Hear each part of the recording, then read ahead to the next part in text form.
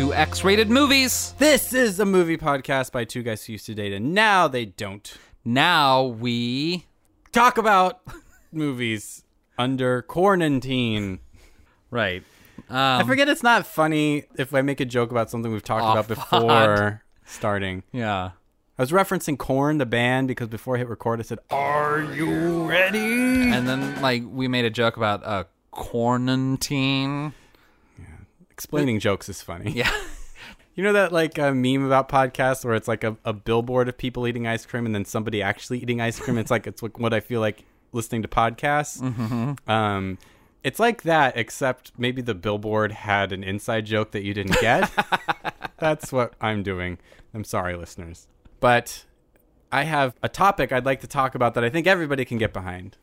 Lay it on me, Big Daddy. Matt, I'm tired of getting fed a lie. There's something I feel very strongly about, and I can't believe I haven't broached it yet on the podcast, but I feel very strongly about this, and I'm just sick of living with it. Is it that I can't believe it's not butter is actually butter? No. You know what I'm fucking sick of? Perforated cardboard open here tabs. So you're going to have to carry this topic. I'm just telling you right now. It's a lie, Matt. Paint the scenario for me. Give me a specific example. Did you order a package? Did you where was this perforated cardboard coming from? I'm tired from a long day at Podcasts Inc. And I'm just like, I gotta make something quick. And I run to the store and I'm just like, Annie's mac and cheese. That sounds great. And I go home, I get ready to cook it. I got my water boiling. I'm all ready to open up that packet and get those noodles in that boiling water because it's going to be so tasty. And I stick my thumb where it says open here and the box bends. Nothing happens. I'm shaking the box. It's a mess. I finally rip it open. There's pasta everywhere. I would love to see your Julia Childs style cooking class. By the way, it's a lie. Why do they bother? I mean, one, I see you. I validate your concern. I have noticed that, yes, some of the perforated cardboard box hole punch place thingies aren't as pliable as one would hope. But to me, I'm like, the water's boiling. It's water, so it has a boiling point. It won't get hotter than 212 degrees Fahrenheit, 100 degrees Celsius. Uh-huh. So there's a little buffer zone for you to see that the water is boiling and take your time in opening up the package of mac and cheese. But Daddy's hungry from a long day at Podcast Inc. Yeah, I mean, I sympathize. But, usually I kind of give it the 1-2, and if that doesn't do it, I'll take some scissors.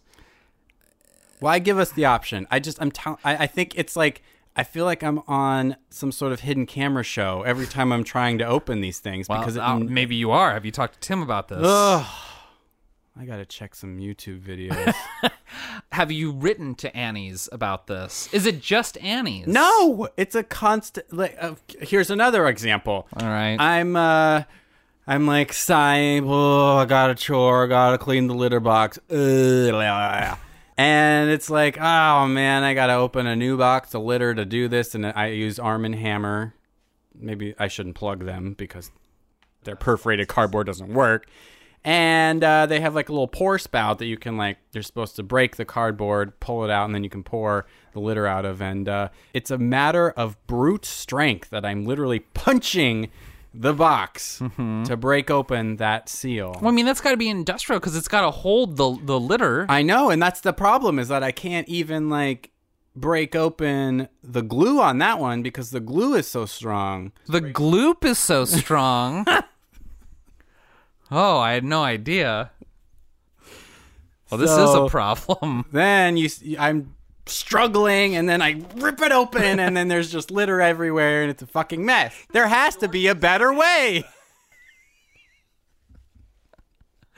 I'm just imagining like Kramer like trying to open up a bag of chips or something like that, or George Costanza when he couldn't open a condom. Tear it. I tried to tear it from the side. I can't get a good grip here. You gotta do it like a bag of chips. How are you with boxed wine? Because a lot of those...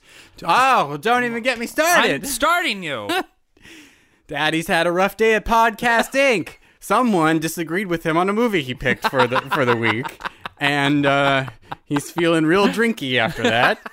So gets home and is like, ugh, good thing I bought this box of Provisions wine, and I'll just tear out this little circle, and then I've got a nozzle and I'm ready to go. Stick my thumb in it, nothing happens. I'm little Jack Horner hoping for a plum, yeah, of alcohol, and I'm sitting there, and next thing I know, I punctured the bladder. There's wine everywhere. It's a whole thing. Not to put baby in a corner here, but have you thought that maybe the problem is your technique?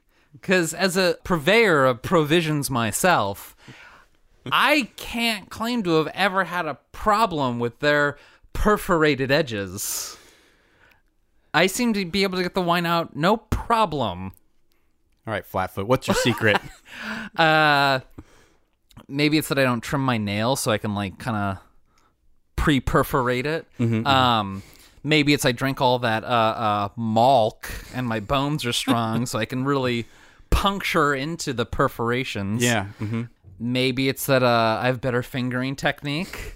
Maybe it's just that I'm bigger than you and I have more leverage. Like my arm's heavier than you, so when I do... Is it possible that you're not on some sort of hidden camera show and I am? Well, I mean, I'm not ruling out the hidden camera show. Okay. Until I finish YouTube, we'll never know for certain. So it's good I'm bringing this up because maybe I am, and I'm the only one and I just don't know it. I think you should get out your tinfoil hat and figure out why Stanley Kubrick's Space Landing didn't make perforated cardboard better.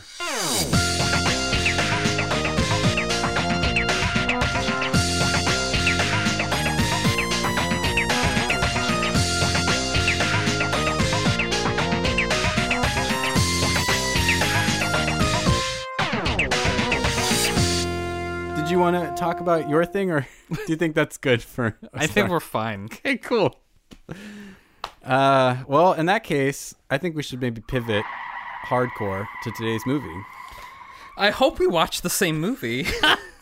You were joking beforehand that I made you watch Miss Peregrine's School for Unusual Children. Well, I watched that and Out of Africa just to be safe because I couldn't quite remember. Out of Africa? I've never even seen that movie. Why would I pick that for a movie? I don't know. Maybe I dreamed it. Oh, God. I mean, the only thing I know about that movie is that you think it's the most boring movie ever. Well, so anyway, Meryl Streep. What do you think of her in that movie? Oh, wait, was that not the movie? That's not the movie I watched. Oh, dear. What's the movie we're supposed to be doing? Maybe we should just both talk about the movies that we watched until they align, and that's what we'll podcast about. Perfect. Sounds good. So Brian Eno in the 70s teamed up with this band called Cluster. Oh, right, yeah. And I'd never heard of this before. Oh, you've never heard of Cluster and Eno? No, not in any significant way. I actually did watch a 2.5-hour documentary on Brian Eno over the weekend. Oh, cool. Okay. Is that today's movie? No. God. Oh, my God. If it is, I'm ready. I'm here for it. Because I did like whip out like anything that I had like tangentially Brian Eno related and start listening to it. Okay. But no, I was not familiar with Cluster, so that was sort of a new thing to be introduced to. Wait, what does this have to do with our movie?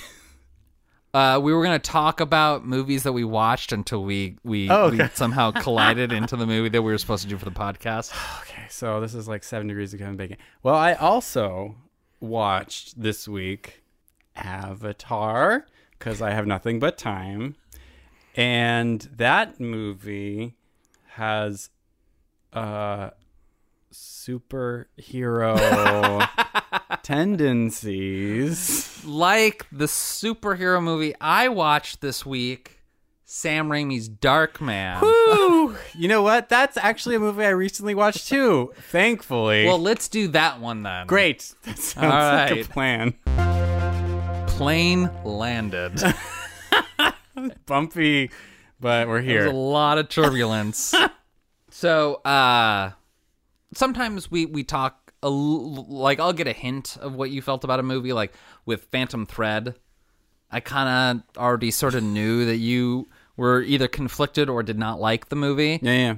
We're going in blank. We have not even said the word Darkman. Sometimes you'll text me, like what time are we doing this? But you'll make reference to the movie that we're doing. Yeah. Mm-hmm. None of that today. And then you made me worried that you watched Miss Peregrine's Home for gifted children because you knew that I was so drunk at the end of the last episode that I didn't remember what I just said to watch.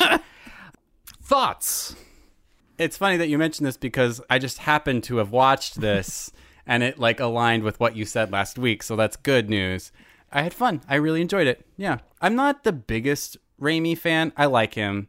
I got to be in the mood for it. Maybe I'll just put it that way. So this is like in the Commando line where I'm like, this movie's kind of dumb.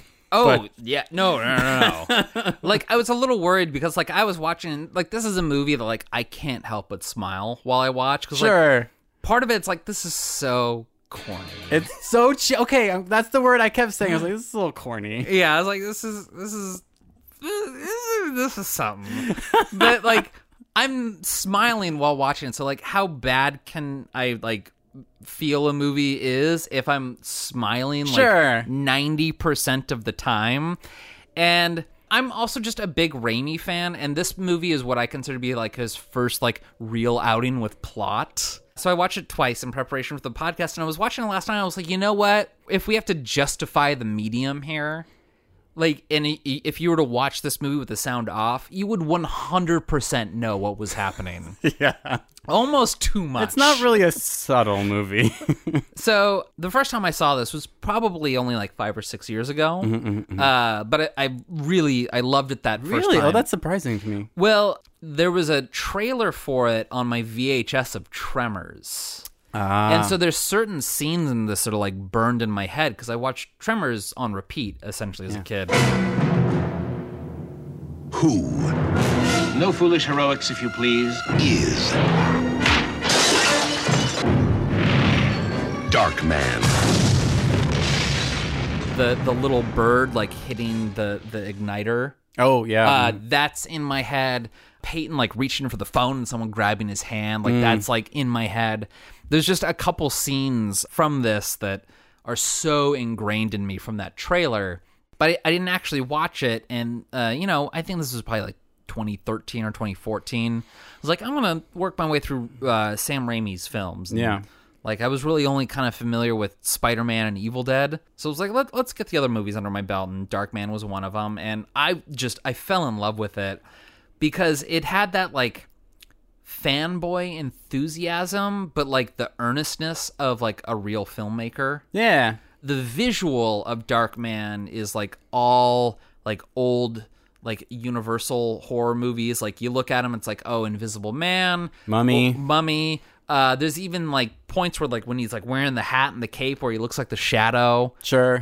Frankenstein, the like, lab. It's all there. Oh, yeah. The mad scientist lab. And so there's that elements to it, but then there's also, like, I feel like the framing of this, and I think I said this at the end of the last week, where it's like, this is the best live action comic book.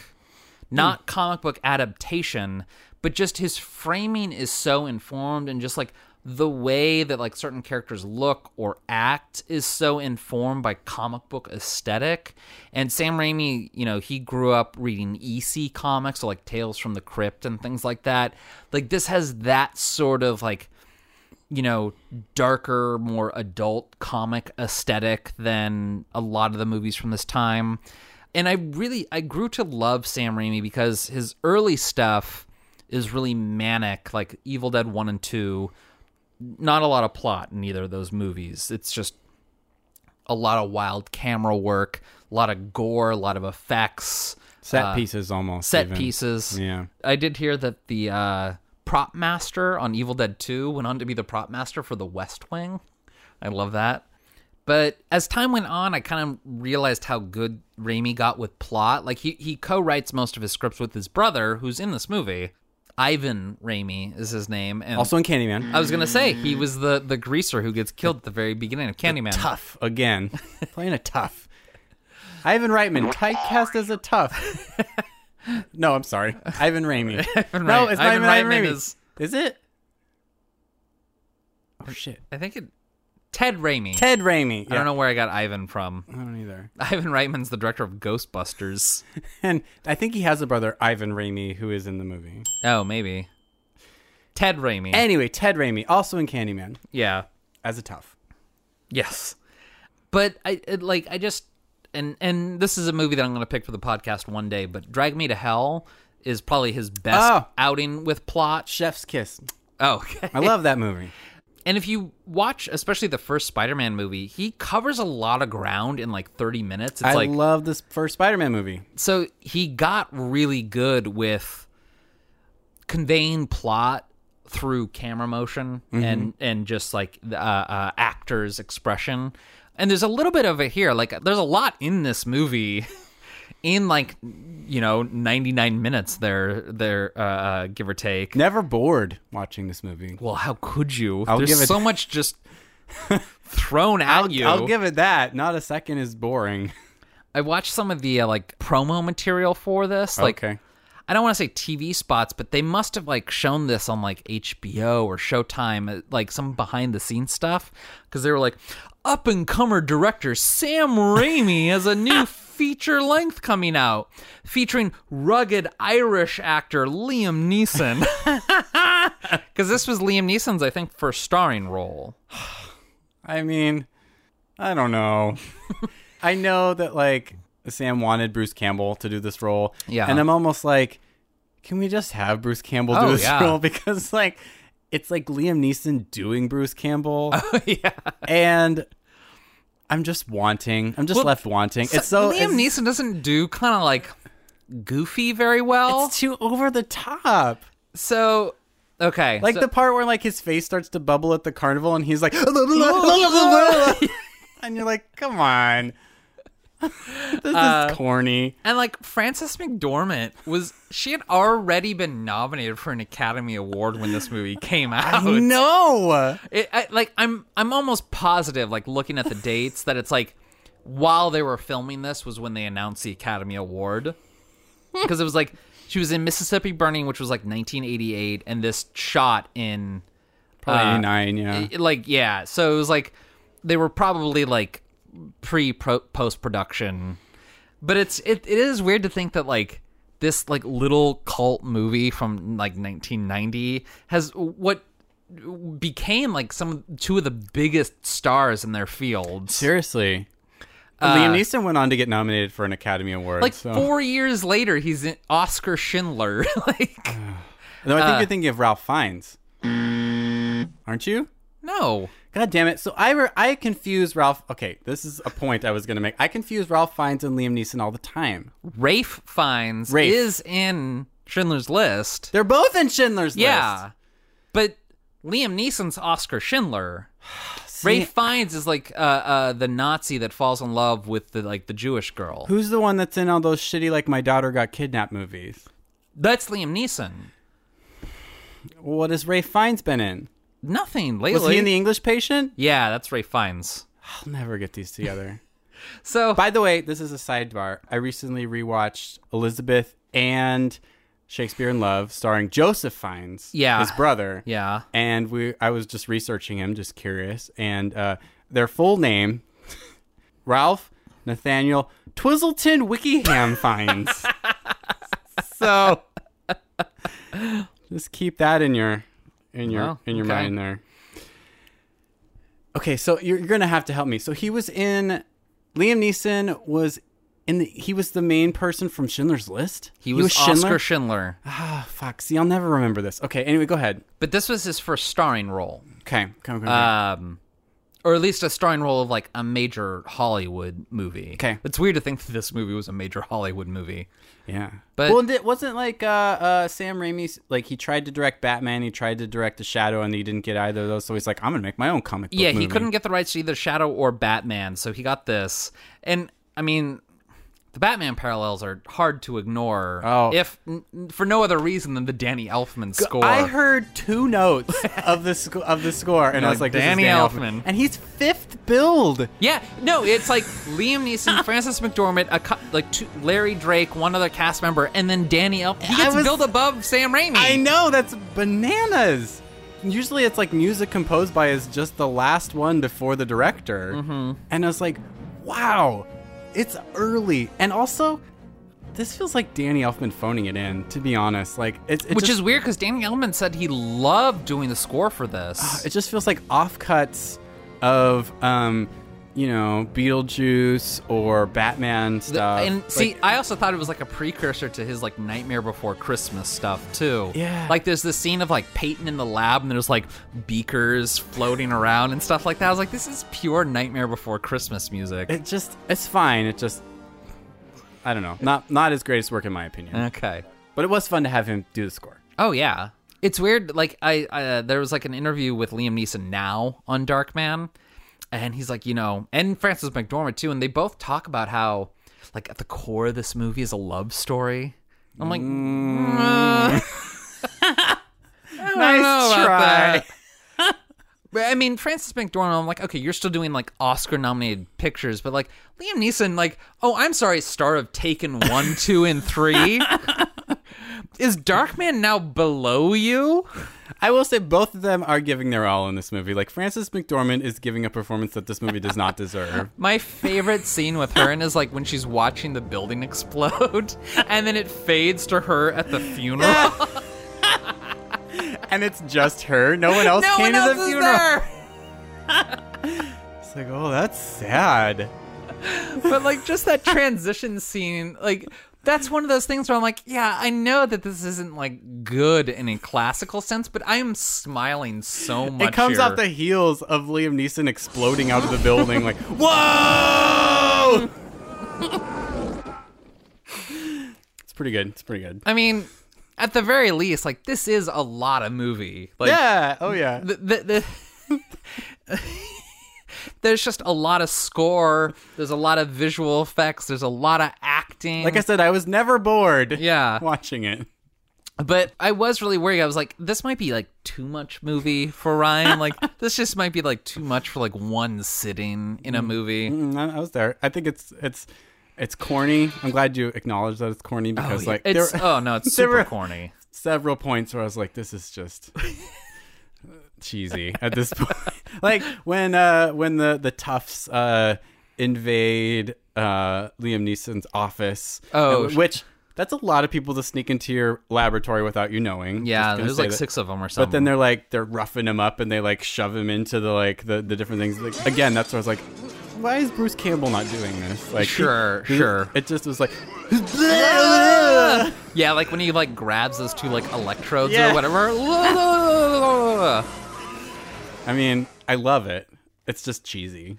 One of Sam Raimi's curses is like he always like envisions parts for Bruce Campbell, and then studio heads are like, oh well, he's not a big enough star. Like we got to get someone with more chops or name recognition or something to like replace them.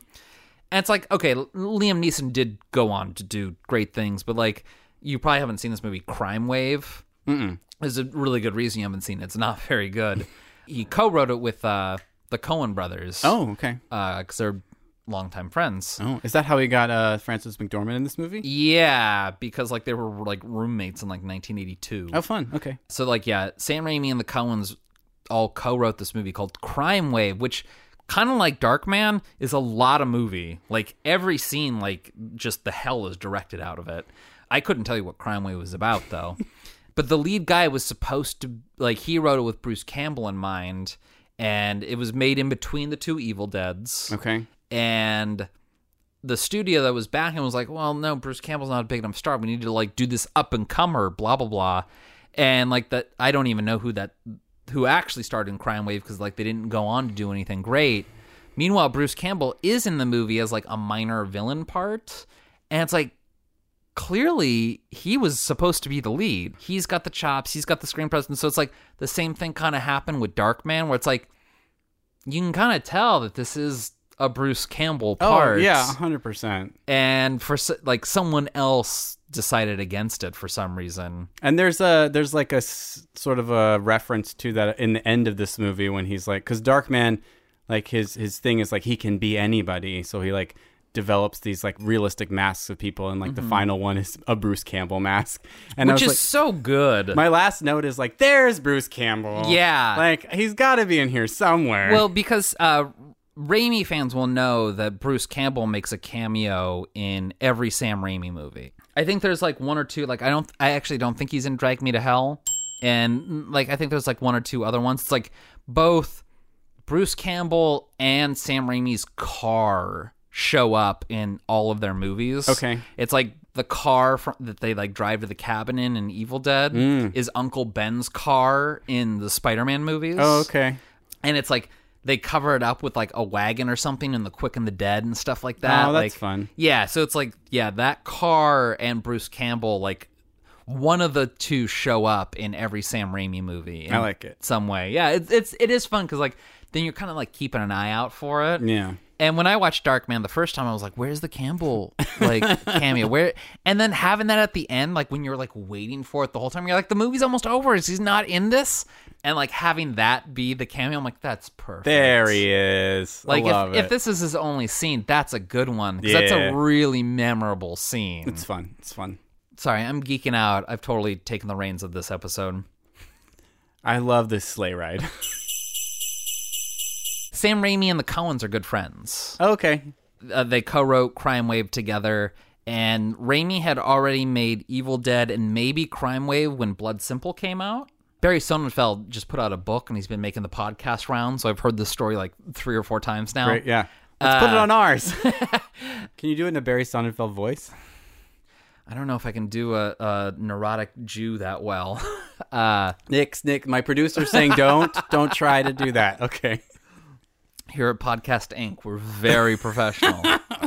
But Barry Sonnenfeld had never shot a movie before. The Coens had never made a movie before. And they said, like, whenever they got stuck, Sam Raimi just kind of seemed to be around.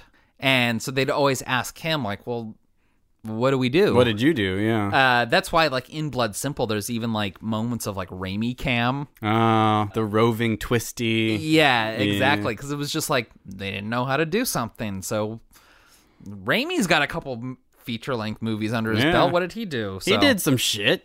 Yeah.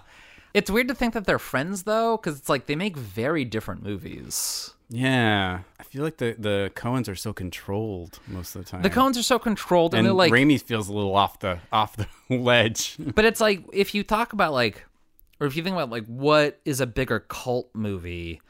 You know, Evil Dead 2 or Raising Arizona, which were released on the same day in the United States. Fun. Like... They both have, I almost feel like, equal cult followings, but for very different reasons. Yeah. Which do you like better? I mean, it's tough. I'm not the biggest Raising Arizona fan. Like, I like it. Oh, really? But Okay. If push came to shove, I'd choose Evil Dead 2 over Raising Arizona. I might too, just because I have a bigger history with it, but I think Raising Arizona is great. But it's like, okay, let's take, Evil Dead 1 and, like, Big Lebowski or something like that. Like, then it gets tough. Yeah. And I mean, the Coens have their critical acclaim with their No Countries for Old Men's and Fargo's. But Raimi, of course, has like the Spider-Man trilogy. And I'll tell you this right now. Watch the third Spider-Man movie that's oft maligned. Never seen it. Oh, really? Yeah. People say like, oh, it derailed the franchise and blah, blah, blah. It's better than half the MCU movies. I liked 1 and 2. I don't know why I didn't check in with 3. 3's way too long. It's like 2 hours, 45 minutes. Venom doesn't show up till like an hour, 45 Hey, I'm in the quarantine. movie. I got time. But 3 actually has a lot of good stuff in it. And so I don't know. When people complain that it was so bad, it derailed the franchise, I'm like, you obviously have not seen every Marvel movie because most of like the Thor and Captain America movies are worse than that. Anyway, so I'm a Sam Raimi fan. I don't know if you can tell that. You're a Raimi head? Yeah. So I get a little defensive about them. It's cool. It's cool. Like I said, I have to be in the mood for it. Like, there's definitely times I've watched some of the movies and I'm like, this just isn't working. But then there's times I watch it and I'm like, I am 100% here for it. So like, I just have to be in the mood for it. Well, I mean, it's a lot coming at you. It's a lot of visual, and like some stuff works, some stuff doesn't. Like the carnival scene in this movie, I was like, I kind of like, but I also kind of feel like it feels corny. So the carnival scene, I mentioned earlier that I didn't see this until I was an adult. Uh-huh. One of the reasons I waited so long was because on like TNT or USA or something, they showed Darkman, and I like was flipping through channels and it came to that carnival scene. Right. And him bending the fingers like that freaked me out when I was like 7 or 8 or however old I was. Like, I was like, that's way too scary for me to watch. And I watch it now, I'm like, this is kind of silly. Like, especially like the lead up to it. Like, Yeah, and then it pans to them going like silly. I like how he like totally obliterates those dudes' fingers. Yeah. Or the Carney's Yeah. fingers. And then like he just like takes Frances McDormand and he's like, I have to go. And she's not asking like, how did you turn his fingers into paste? She's like, what's wrong, Peyton? What's wrong? And then his face starts bubbling. He's like, Yeah. "Whoa." It's silly. I It mean, is. like, I'm not hating But that on carnival scene, like, you could watch that carnival scene with the sound off and know exactly what's happening. Sure. Yeah. The only part in this where I felt like it was telling, not showing, was Dr. Exposition after the blow-up scene. Quite simply, we sever the nerves within the spinothalamic tract, there, which, as you know, transmits neural impulses of pain and vibratory sense to the brain. No longer receiving impulses of pain, you stick him with a pin, and he can't even feel it. Like, that is showing and telling, but I still think the scene is visually interesting. If it's not... Yeah. Why is he spinning? Who cares? Oh, yeah, who cares? Like, yeah, it's not telling the story visually at that exact moment, but it's still sort of visually interesting to, like, get you through the dialogue. It's all Dr. Exposition, Yeah. but it's told with visual interest. Yeah. So, yeah, I give it credit for that. No, I'm there with you, but... And because...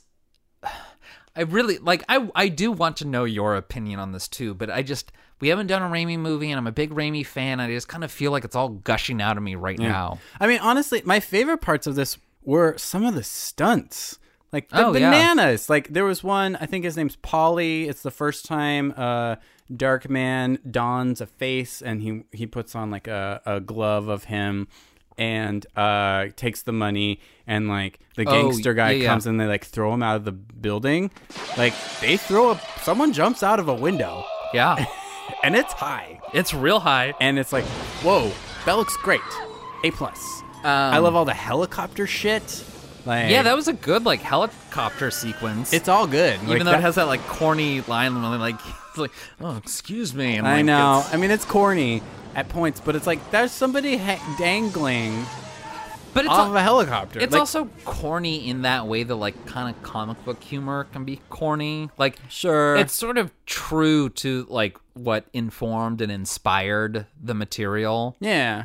You know, so it's like, if you're going to try and make something that's comic booky, you kind of gotta, you know, succumb to that. My only problem with it was I wish at the end when he finally, like, takes the helicopter and connects it to the truck and it drives through the tunnel and destroys the helicopter. I wish he had a better line. Burn in hell! I wish it was something more like, I don't know, something I with got your fingers. hooks in you or something, or- fingers. I don't know, like Fingers. because he cut off the fingers. Oh. I loved yeah. that little detail too. The that, like, motif of Durant yeah, cutting the fingers off cutting of off his fingers and then villains. saving them in a little like case. Yeah. Like, oh yeah, you bad, you bad. That's nice. That's good. It's good color. And I liked how it wasn't just him impersonating someone else. Like, he did it with, like, intention and purpose. Like, he didn't impersonate Durant and then go to that meeting in Chinatown.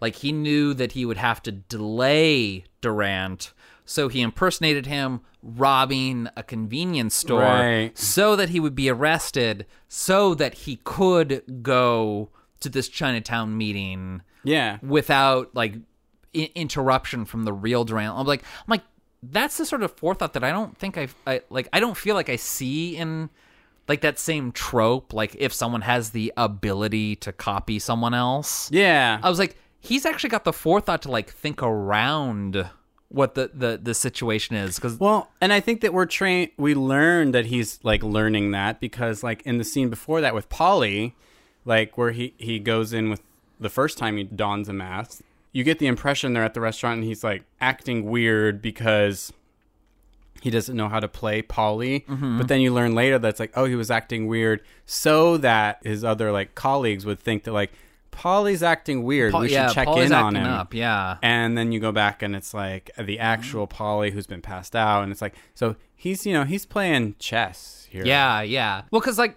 Spider-Man in, like, the comic books had a villain called Chameleon, where he could impersonate, anybody. And it was always sort of just, like, a one-note thing. And I feel like Raimi took that, like, one note and, like, gave it depth. Sure. Like, made it, playing a chess sort of situation. I don't know. It's just something I appreciate to, like, take, source material, like a chameleon type villain, and then, like, really kind of give it breadth. I love that about Raimi and his, like, plot abilities, like his screenwriting abilities. Well, yeah, we should talk about how this is an original property. Yeah. Where it's like, he didn't get Batman, he didn't get the Shadow, so he's like, well, I'm going to make something along those lines that's original. And he did, and we've got an origin story, we've got a character who can do things moving forward, we have interest with the Frances McDormand character, still being in love with him, even though she knows he's got, like, an alter ego. Yeah. Like, there's the whole, like, billionaire plot, who's basically Jeff Bezos and or Paul Allen. Like, I just got the impression that villain could come back, or, like, even though he died in this movie, like, his daughter, say in Ivanka Trump style, could come back as, like, my dad died at your hands. Like there's a lot of, like, stuff there, and I'm surprised. I guess there are sequels. There's 2 sequels to this. Direct-to-video sequels, but yeah. But, The Return of Durant and Die, Darkman, Die. The Darkman, right?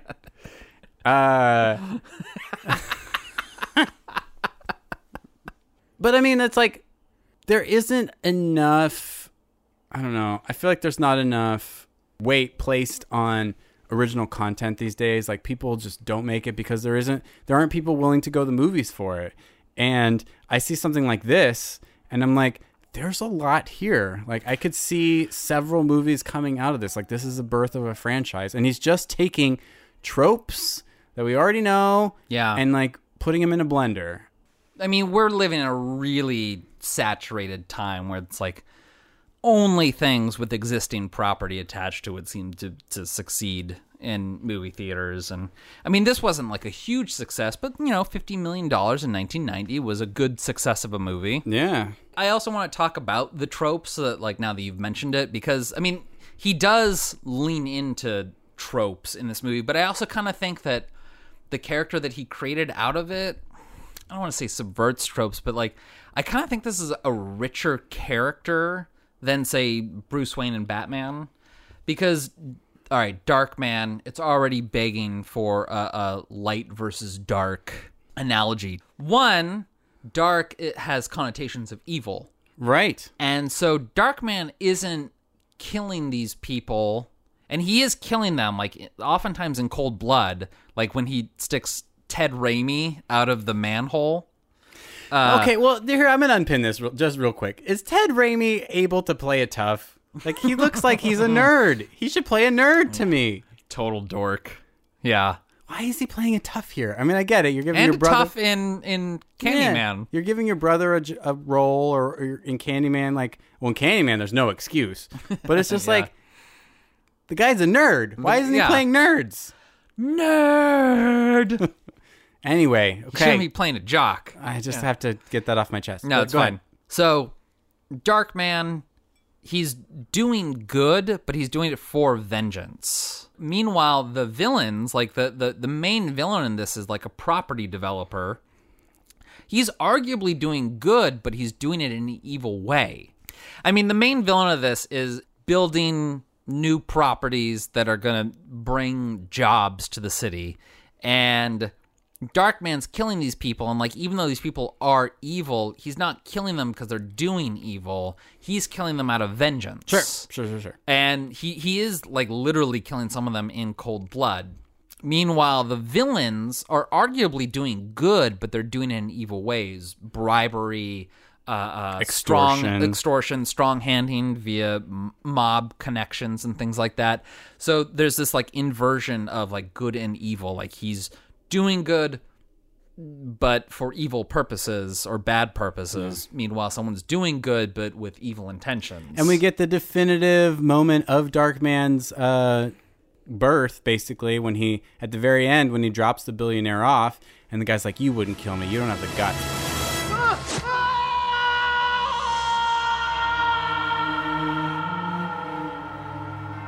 I'm learning to live with a lot of things. That like really crystallizes who Darkman is to me, where he's like, I will do evil things because I have had evil done to me. But it's also that he's no longer Peyton. He is Darkman. Sure. Peyton is now his alter ego. Sure. Like in order to like live in the light, he has to put on a mask and pretend to be someone else. Yeah. He is Darkman now. Like, he will do evil. He will kill in cold blood. And he's okay with that. He does it remorselessly.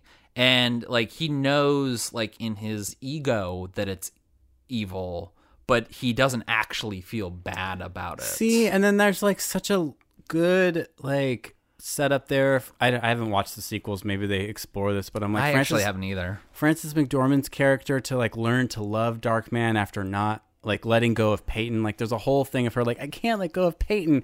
I have to learn to love you. You're different. Like that's a good struggle. Like there's a lot of like honestly that there. last like elevator scene like kind of touched me this time. I was like, oh, like I kind of feel bad for them as a couple here. You perfect the skin. You make it work. It doesn't matter.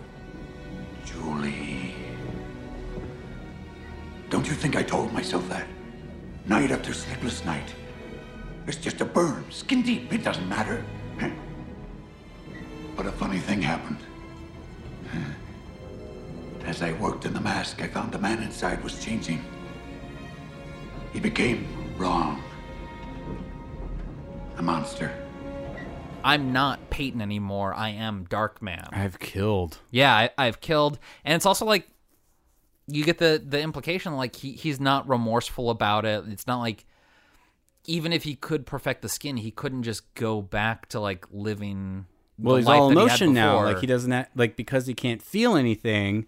Now he's just like his emotions take different places. So he's a different person. Yeah, and I think that's really good writing. Like there is complexity in the character, even though I do feel that it's overshadowed with like the directing and just the texture of the movie. Like if you look at it, it's like we versus say like Batman, which I think is, or RoboCop, which I think are the closest analogous movies to this.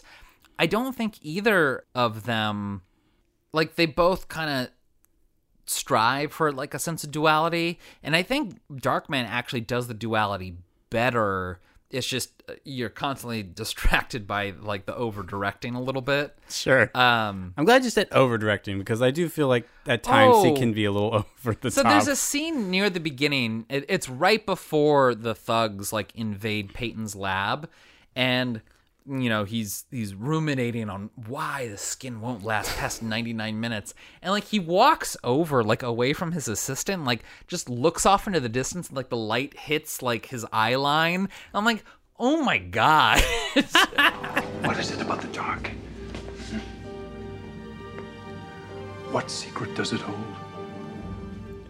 This is the corniest scene I've ever seen in my life. It's a little much And he's just like, sometimes. why won't it last? What's the secret? What secrets does the darkness hold while this just the beam of light hits his eyes? I'm like, come on, guys.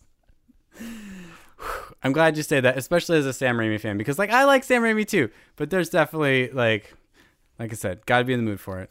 I have a question for you. Yeah. I tried to look this up. I did research, but I couldn't find definitive answers. Do you think this is the same cat from Pet Sematary? Probably not. They look exactly the same. They do look a lot alike, but you know, They hiss at the same. Like, how many cats do you know can hiss on cue? I just feel like the cat from Pet Sematary was long dead by then. That's kind of a downer. We brought it back in that movie. Didn't you watch Pet Sematary? Sometimes that is better. Yeah, and there's all sorts of Raimi-isms in this, like dumb dancing. Like when he puts on like the funnel and starts dancing. I was Yeah. like, God, every Raimi movie has to have stupid dancing in it. Even during like the helicopter scene, there's a part where they like dip him, and he's like dipping the Darkman hanging off the helicopter, and he's like runs across. running on the truck top. It may as well have like the Hanna-Barbera sound of like people running. I was like, come on. Yeah. You can't resist that stuff. Raimi just thinks that shit's funny. I mean, but- I do too, but it's also like it really undercuts what you're trying to do. Yeah, A little a bit. little bit there. I don't know. Like, I would rather have someone half-ass over-direct than undirect, I guess. And because, like, I feel like this is his first time, like, really try and plot on, like, his own terms. And, like, it's all here. It's just kind of overshadowed by his directing a little bit. Yeah. Because, I mean, he does direct the shit out of this movie. Yeah. I think it's when he's, like, in the laboratory. And a lot of this movie falls apart if you analyze it too closely. So it's like when he's... We're not even going to talk about their process for making this again. I've got a photo here. I'll just put it in this little machine when and... I was watching it, I was like... They're like, oh, like, data incomplete on, like, the Peyton face. And so they're like, oh, we'll just copy the data from this side of his face to the other side of his face. And they're like, okay, this will take... And they put it off in hours, but I was like, that's like 30 days? I did the math. 24 days. Yeah. And I thought that it was like, oh, to like recreate the data and make a mask. But no, it was just to recreate the image on the other side of the hologram. I'm like, oh, that's what they thought. Like, this is back when computers were only going to be owned by the 10 richest kings of England. I really wanted it to get to 99% and be like, shut down. Fuck! I waited 3 weeks for this. But no, it was literally just to like copy the data from one side of the image to the other. It's like literally Photoshop has like a button for this exact thing. I mean, it feels accurate for 1990, but I still. know.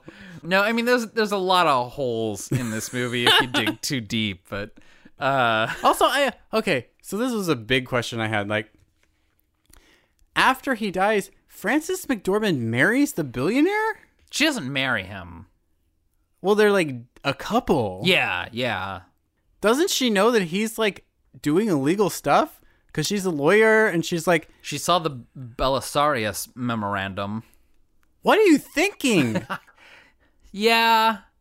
That is a little odd. I mean, I get it. He's kind of hot, but I'm just sort of like, Yeah, he's kind of hot. weird. And he's rich. I just like, when that came about, I was just like, what a weird. I do like for her. the Belisarius memorandum. You remember the when you hear it, you know what they're talking about. Yeah. But this is where like I'm like, oh, Sam Raimi is a good like capital D director, because like that coffee ring Always on do. the memorandum, that just lets you know what piece of paper you're looking at, no matter where you are in the movie. Yeah. So it's like when that piece of paper shows up later, you're like, oh, that's that thing that they were The talking coffee about thing from earlier. Yeah. You know, it's a total MacGuffin, but like that coffee ring, you're like, that's important. It helps like, you remember. I know that's important. Yeah. Even if you don't remember the piece of paper, you remember it had a coffee ring on it because we watched. Yeah. Yeah. So So that's good. That's good stuff. yeah, that's just one of those like little details like that really I think helps solidify a movie. Yeah. I don't know. I think Sam Raimi is a great director, and even though he has a huge cult following and widespread commercial fame, I don't think he's gotten his due. But just with this one, I think he really showed his chops in creating a character. And some solid action sequences. I agree. I had fun. I think especially if you meet the movie on its own terms, and especially if you consider this is unique. Like, somebody made fresh this, idea. Yeah, specifically for the screen. Like, you just don't get those very many. And like, if you consider that, like, this is great. Like, Yeah. There's just not many things that are like this that succeed as well as this does. I love it when I feel like a movie is exactly what it set out to be. Mm-hmm. I think this movie's a lot of fun. I think more people should see it because I think, Sam Raimi gets love for Spider-Man and Evil Dead, and everything in between kind of falls between the cracks.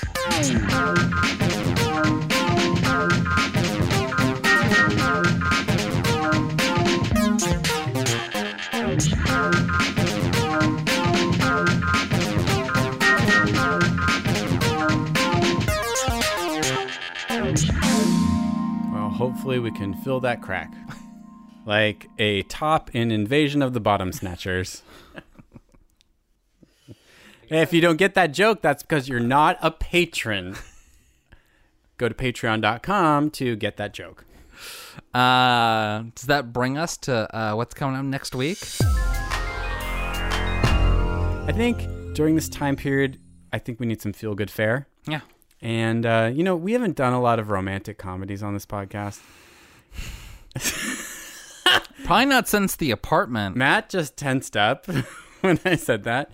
I'm sensing Katherine Heigl movies all of a sudden. I know you haven't seen this. It's pretty fun. We're going to do Defending Your Life, the Albert Brooks movie. Oh, yeah. I have not seen that. Meryl Streep, Albert Brooks. It's about somebody who dies, has to justify all their horrible choices they made in life in order to get to ascension. But I think it's really fun, and I think it's really light, and I think it'd be fun to do just a light movie. Okay. I literally know nothing about it. Great. Don't look it up. Okay. I'm going to bring a pie. You'll get that joke later. Oh. I was hoping you'd really bring a pie, but okay. Well, maybe I will. Okay. Cool.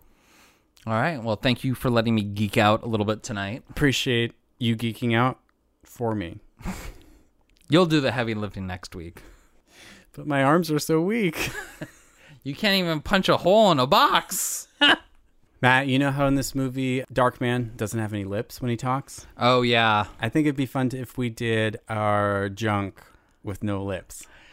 Discerning fans could probably draw sort of complications with the fact that Liam Neeson had no lips. I can look past it. Because this is just what she'll sound like in normal talk.